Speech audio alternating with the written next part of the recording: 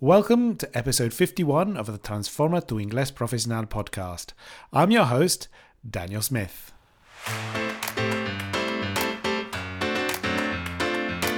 Today, I will be talking with Alistair, an amazing coach from my team, all about how little prepositions can make a big difference, the difference between in the end and at the end, Alistair's story about Costa Rica and Thailand, the pleasures of reading travel guidebooks, why Alistair was crying into his beer at the end of a recent football match, and a complete digression into English accents. This podcast will help push your business English communication skills to the next level so that you can grow professionally and achieve your international career goals. So without further ado, let's get straight into it. Enjoy!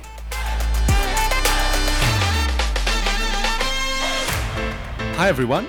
Today we're going to go over something that came up in our fluency community, and it was really interesting, so we thought that we would cover it here in episode 51. And it's all related to the idea of difference between in the end and at the end. Okay, now that might just seem like a tiny difference, but it actually does make a big difference. And so, as usual, Alistair is here with me. Hi, Alistair. Hi, Daniel. How are you?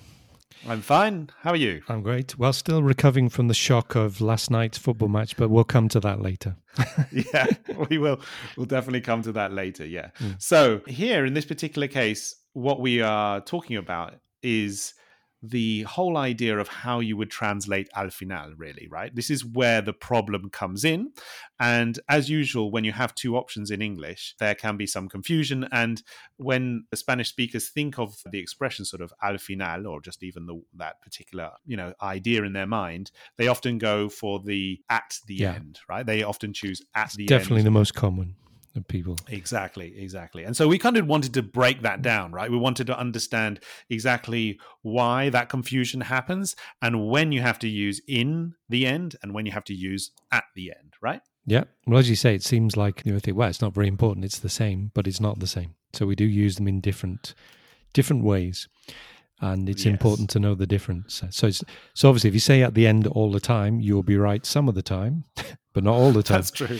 Yes, by the law of averages, as we say. Yeah. What is the expression about a stop clock is right, tells the right time twice a day or something? That's right. Absolutely. Yeah. So you will be right quite, maybe 50%, but sometimes you won't. So you need to know when to use one or the other. I think it is important. And it is a very common error we hear or regularly, I think. As you say, it came up in the fluency community the other day. Yeah. In one of the live sessions, I think, and we had to correct someone and explain it. Yeah. I think it's definitely worth focusing on this today and giving some examples of how to use the two. Yeah. What the difference is.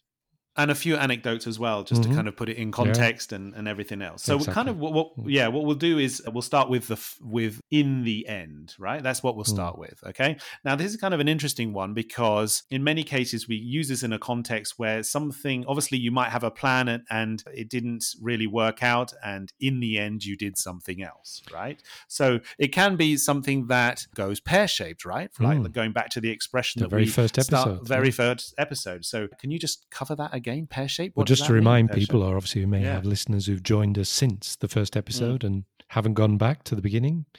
So to go pear-shaped is very, very British expression. So I don't think Americans would use it or maybe not even understand it. So to go pear-shaped is, well, a circle is a perfect circle. And a pear is not. It's the shape of a pear, so it's not perfect. And I think we explained in the first episode, where I think you looked this up, what was the origin of the expression, because we didn't know. And you discovered that it was something to do with pilots when they were training. I don't know if they were fighter pilots in the Second World War or something, that when they were trying to do a loop, so fly a perfect circle in the air, obviously when they were beginning, they couldn't do it correctly. So they started, the loop was good, but then somewhere at some point, they didn't complete the loop. It looked more like the shape of a pear than a perfect circle. So this expression to go pear-shaped came from that, meaning something starts well, but then it goes badly. It ends up negatively. Yeah. So yeah, you could have a plan, but then for some reason things go pear-shaped, things go wrong, and you have to change the plan. Yeah. That's So right. I think we had an example. No, you wanted to give? Well, yes. I mean, we can talk about little different sort of examples that we have of like something. Our I think they're kind of very much connected to our holidays, right? And we'll come to that in a minute, right? But it's true that it doesn't always have to be negative, right? Although it seems as if it's most of the time going to be negative because it's like a plan that didn't go the way you were thinking it would. And it could be right? because something bad happened. Yes. So negative, often used in a negative way, but not necessarily. Well, I have an example here of the negative.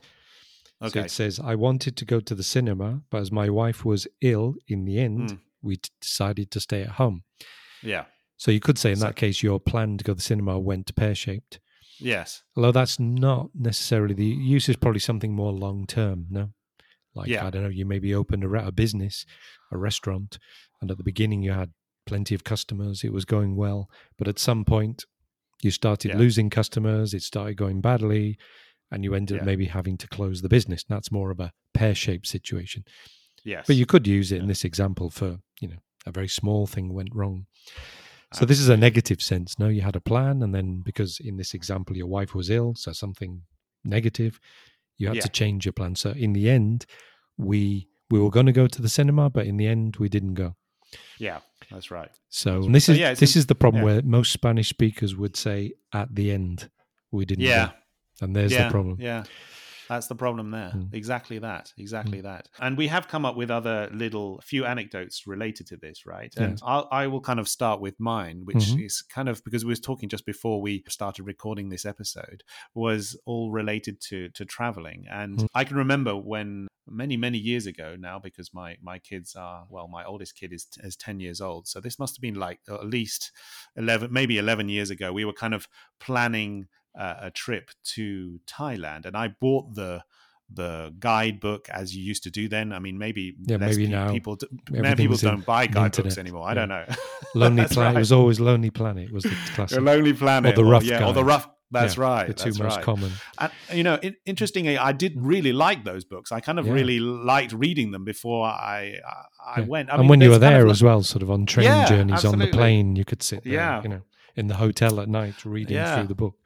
Yeah, kind of planning your trip, right? And so I think a few years before I'd done exactly the same with Croatia, and I was like, very sort of motivated because I really love Croatia, and I'd kind of read the book and everything else, and the guidebook really helped me. And so then I thought, okay, now we're going to do something a little bit more exotic, and I bought further afield, as we say. Yeah, further afield, absolutely. And so I bought the book for Thailand and started going through it. Sort of started planning the whole trip, go, what you wanted to do, what to see. Yeah. Absolutely. But then in the end, and this is key point, in the end, I didn't go. And there's a big reason we didn't go was because my son was born. So that's quite a good reason not to go. Yeah, it's quite a good. Wouldn't be good being born in Thailand. No, that's right. So that was a plan that I had in my head, but in the end, we didn't get to Thailand at all. Yeah, it was just the way life goes sometimes, right? And have you ever have this plan? Have you ever managed to get to Thailand since? No, probably not with young kids. No, with young kids is tricky. Thailand, it's a long way in the plane flight. Yeah. Well, if you just went to the beach, it's possible, but then you can go to the beach in Spain. I'm not sure. That's right. There's that much point going all the way to Thailand just to go to the beach. A bit more exotic, but the same thing. Absolutely. Yeah, exactly. Well, actually, it's a coincidence here, isn't there? We discovered in my story the Thailand connection. Yeah. So we, with my wife, we planned a trip to Costa Rica, and I bought the Lonely Planet guidebook to Costa Rica, which I still have on my bookshelf. Okay. And I read it from cover to cover, looked at the maps, So I planned the whole holiday of, 10 days or 2 weeks, working out the routes and what to see, the whole thing. And then I can't remember the reason now. So it's not necessarily because anything went pear-shaped or there was any dramatic. I think maybe just because the flights were very expensive. And then we discovered that we could go to Thailand at about half the price. And we thought, well, Thailand, it's similar, no? Sort of jungle, rainforest, exotic birds and animals. It's sort of like Costa Rica. Yeah. But it's much cheaper, I think was the reason. So we just changed our plan and I bought a book. So then I bought a Lonely Planet to Thailand. Yeah. at more expense and did another studying and, deciding where to go and planning. So we probably got the same book then. Yeah. So I've got two. I've got a Costa Rica book I've never used. Right. Used, but never actually did the trip. And then a Thailand one that I did actually use. Yeah. And we had at least you used your Thailand Yeah, book, that's the difference because you ended up not having any holiday at all then. You didn't go anywhere. That's right. Yeah, no, I ended up as just basically staying here. Although we might have gone somewhere else, obviously. Maybe in Spain but it was certainly not. We not certainly didn't go distance. Anywhere exotic. Yeah, that's right. That's right. So ended up. Yeah, that's another interesting expression. It is, isn't it? So it is actually the same. So we did a previous episode. And we talked about the phrasal verb "end up doing something" with the gerund, to end up doing, and we gave examples. I seem to remember the classic, like after work, I went for a beer with a colleague, and for one beer, and then we ended up having 10 beers and staying there till 2 a.m. Sure. So there's an example of end up, no? Or we were going to go to the theatre, but then we ended up going to the cinema instead. Yeah. So that's the same, no? You could say we ended up doing something, so the final result is different to your original plan for whatever reason. Doesn't have to be negative or positive or negative. So, we planned to go to Costa Rica and we ended up going to Thailand. So in the end, we didn't go to Costa Rica. We went to Thailand. So you can use them in exactly the same way. You can, exactly the same way, right? So it's kind of a phrasal verb there, which is another alternative, a really great alternative if you want to use that. Yeah, with a verb in gerund or simply in the end, we. So it's in the end plus subject verb. Right. And there is the difference with the other one that we'll come to in a minute. So so I had a great. So you never got to Thailand then, but at least I did actually visit Thailand. I did have a holiday. Yeah, that's right. I never got to go to Costa Rica. So that's still on my list of things to do in the future one day. And the bucket. Absolutely. Here's a good expression. Bucket list. Yeah, I think there was a film called The Bucket List, right? There was a film, where someone was dying or something, and they had that's right. the things they wanted to do before they died. It's kind of like a famous expression anyway, right? There's one of those things that you kind of got a list of things that you really want to do before you die, basically. Yeah, places you want to see or things you want to do before you die is a bucket. Why a bucket list? I've no idea. Because a bucket is a cubo, no? It's like a plastic bucket to carry water. But so I've no idea why it's called a bucket list. Do you know where it comes from? Well, the only thing that comes to my mind is the expression "kick the bucket." Could be. I never thought of that before. Brilliant, Daniel. Maybe that is. Yeah, there's a very... Did they say that in the United States? I don't know. I don't know. Because that's a very British... I think is a very British expression, but maybe not. Maybe it's... Yeah. Let's give some context there. Yeah. Yes. How would we use that? Kick the bucket. There's a lot. It seems every week there's a celebrity, a pop star or an actor kicks the bucket. Right. Yeah, that's how you would use it, isn't it? Basically, that somebody has Burt, died. Burt Bacharach last week. This week is... I can't remember. So it means to die. So when someone dies, obviously it's very informal and quite impolite. So you'd never, this is advice, I've said this to my clients before when I've explained this expression. So it's a nice expression, very colloquial British, I think, but never use it with someone who's just lost somebody. So if, absolutely, one of your colleagues at work, their husband, wife or father, parents have passed away, there's a euphemism. So much better to say, I'm so sorry your father passed away, which is a nice way to say to die. No? Yeah. But don't say, I heard your father kick the bucket. Yeah. That would not go down well. No. Because it's very... to go down well, that's another expression. Yeah, not be well received by that person. Because it's... Exactly. So you can use it for people you don't know. Famous people die. Famous people, exactly, that you don't know and they're not your friends or family. So you can say, I saw, I know. When did Michael Jackson kick the bucket?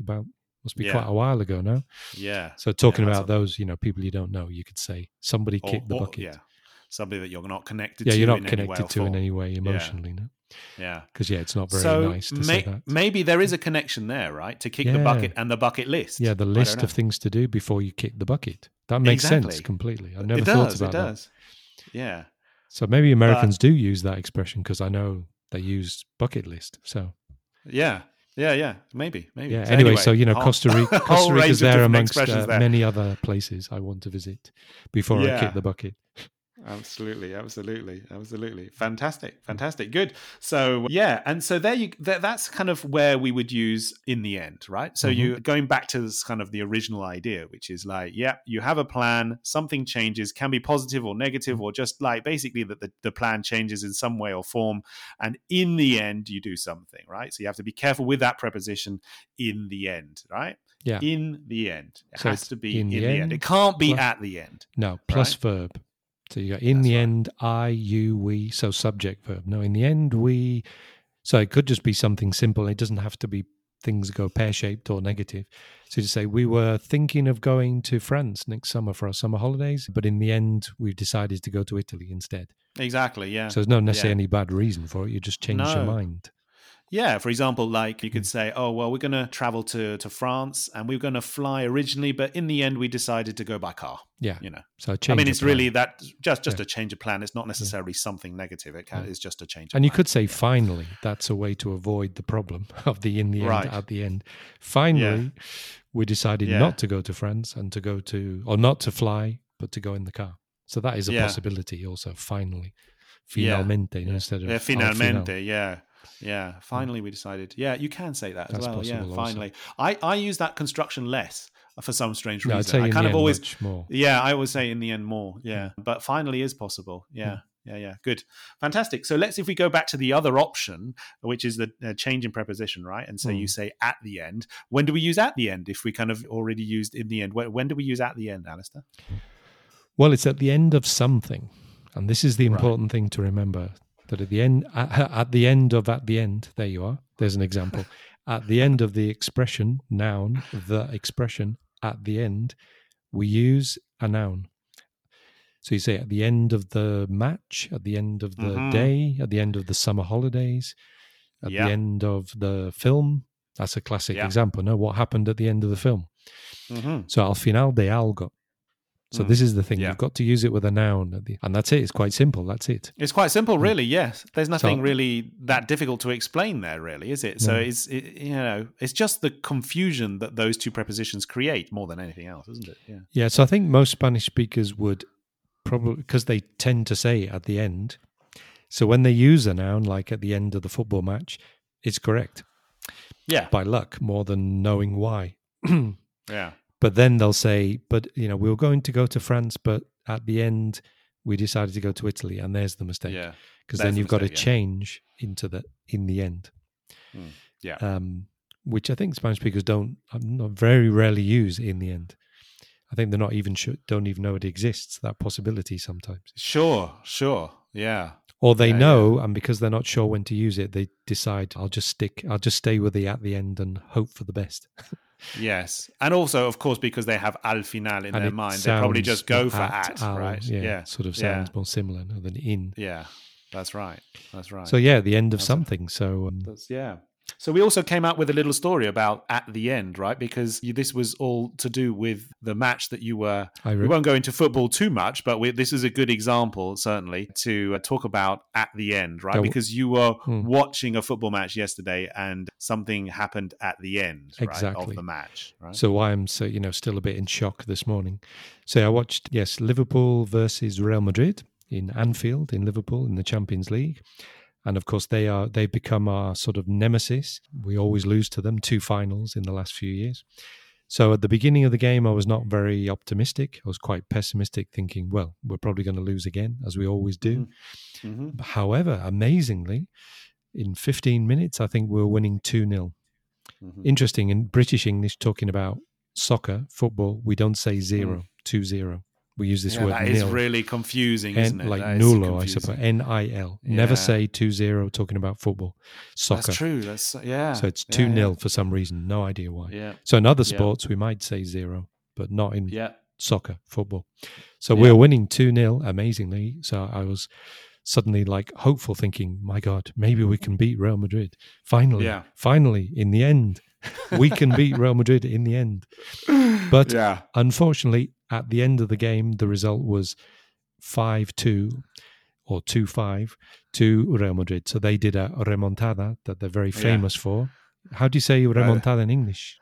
Daniel. This is one of those. It's kind of like, I know that we've spoke about this, but this is kind of just a small anecdote related to this word. Is like, there are some words in Spanish that are kind of like, immediately I know what they are in Spanish, right? But then to suddenly think of the word in English is just difficult for me, and I don't know why. I don't know why. Well, we tend to say remontada. Like, so if we're speaking in English about football, we might say, Madrid did another remontada. That's right. Even in England, I've actually listening to the radio or podcasts about football in England, I've heard people now using when they talk about Real Madrid, it's become, this word has been associated. I've actually heard the English speakers in England on the BBC say, "Oh, well, Madrid did a remontada," and they're actually starting to use that word. So it's becoming quite famous. Well, because it's a good word. It's a great word, remontada. Yeah. And in English is comeback. Well, it doesn't sound quite as comeback. good. Yeah, that's not good, is it? A comeback. Not as good as remontada. So Madrid specialised this, especially in last season they did it, and again. So anyway, it started well, but at the end of the game, so I was quite happy after about 20 minutes, but at the end of the game, I was crying into my beer, as we say, expression. So not very happy again. Yeah. So it was like... Yeah. So in the end, we didn't beat Real Madrid, and we lost, exactly. I was about to say you can use both expressions there, really, can't you? Because you started watching the match, you were kind of happy, they were winning, but in the end, Real Madrid kind of, as always, they won. Back, they came back, did. and at the end of the match, you were crying into your beer. Exactly. So so it's kind of both. You can get them both in. You just have to use them correctly. That's the only. So they mean the same. Really, it's al final. But you just have to use them correctly in the right way. Yeah. So in the end, I'm quite happy now that I didn't spend a lot of money buying a ticket to see the return game in the Bernabeu in 2 weeks' time. Because I think it could be, another humiliation, I suspect. That's right. So I don't see Liverpool doing a comeback, a Real Madrid-style remontada. Yeah. They need to win 3-0 or 4-0 or something ridiculous. Anyway, so in the end... I didn't get a ticket for the Bernabeu, and I'm quite happy about it, given what happened last night. Since we're talking about Liverpool, it might be interesting for our listeners to know what the people in Liverpool are called. So how would you? Because this is kind of really interesting, right? Because it's something that because obviously the people that live in different cities, not all, kind of like not all of them. People right? from Bournemouth, Daniel. What are you? A Bournemouth? No, there's no word. There's no word. There's no word. Yeah. But in Liverpool, there's a very distinctive word, and it's kind of like very interesting, maybe for our listeners to know that. Right? Well, there's two words. You can be a Liverpudlian. Oh, that's true. So containing the word Liverpool, like a Madrileño, no? Yeah. Or a Londoner. Well, often there's two words. So just to give two examples. So people from London are Londoners. Yeah. And some people in London, but not all, are Cockneys.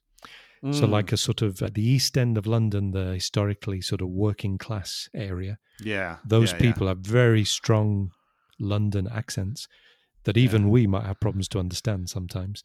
Yeah, then you can get into the whole idea of Cockney rhyming slang. But maybe that's enough. We'll save that for another day. That is when I tell my clients about that, and I've sent them videos from YouTube. There are people. It blows their minds. It blows their minds. That's a good expression. Yeah. It makes their head explode. Going, what is this? It's incredible. Anyway, for another episode, maybe we'll come back to Cockney rhyming slang. So in Liverpool, you can be a Liverpudlian. Yeah, a person from Liverpool, but the word you're thinking of is a Scouser. I am thinking of that word. A Scouser is a person from Liverpool, and they speak Scouse. So Scouse is like the language, inverted commas, the accent. They have a Scouse accent. So I've lost. Right. I used to have. Well, it was never very strong. I had a slight or a mild suave, a mild Scouse accent. Right. When I was growing up as a teenager, much more than now. But I left home at 18 and I've never lived there again. So I spent far more of my life not living in Liverpool, and I've lost my Scouse accent. So I think when we met, you didn't identify me immediately as a Scouser. I didn't. No, not at all. Not at all. No, you wouldn't, because I don't have the accent. So I recommend people go on YouTube, type Scouse accent or Liverpool accent. There are many really videos of people giving examples, or people walking around the streets of Liverpool interviewing people.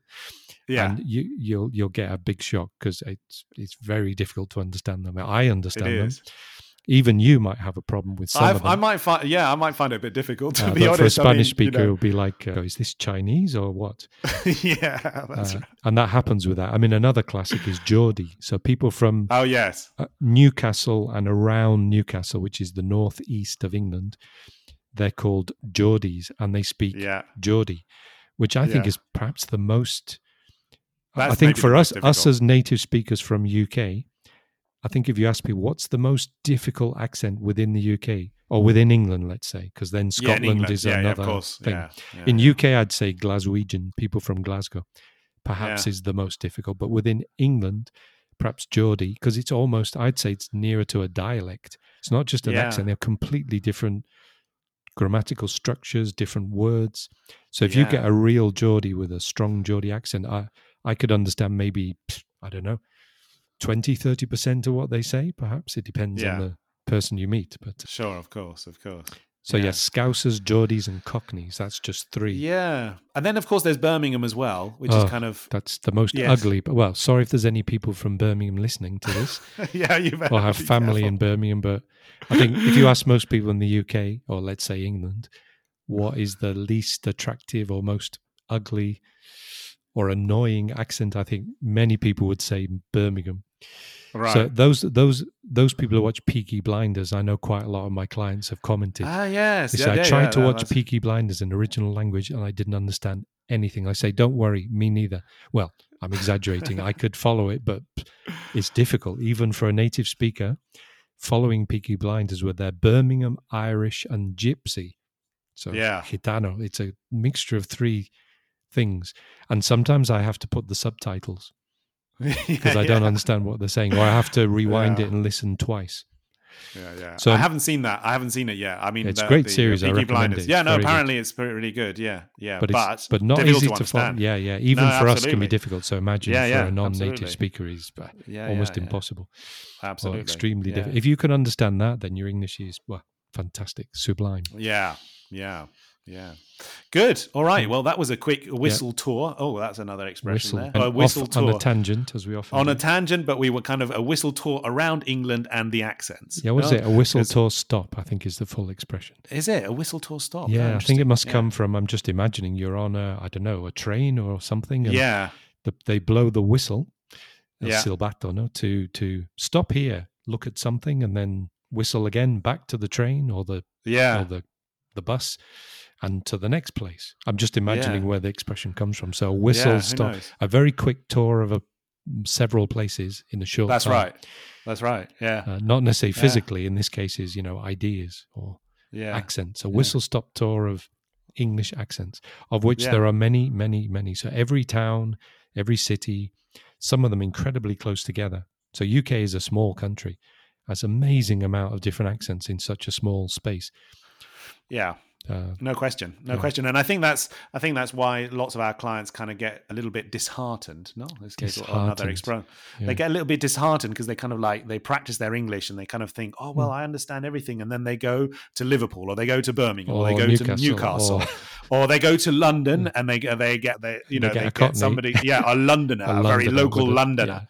Yeah. And they're like, I don't understand anything. Suddenly I don't understand anything. But, at that moment, they shouldn't despair. Yeah, this is normal. This happens. Well, I think that's it.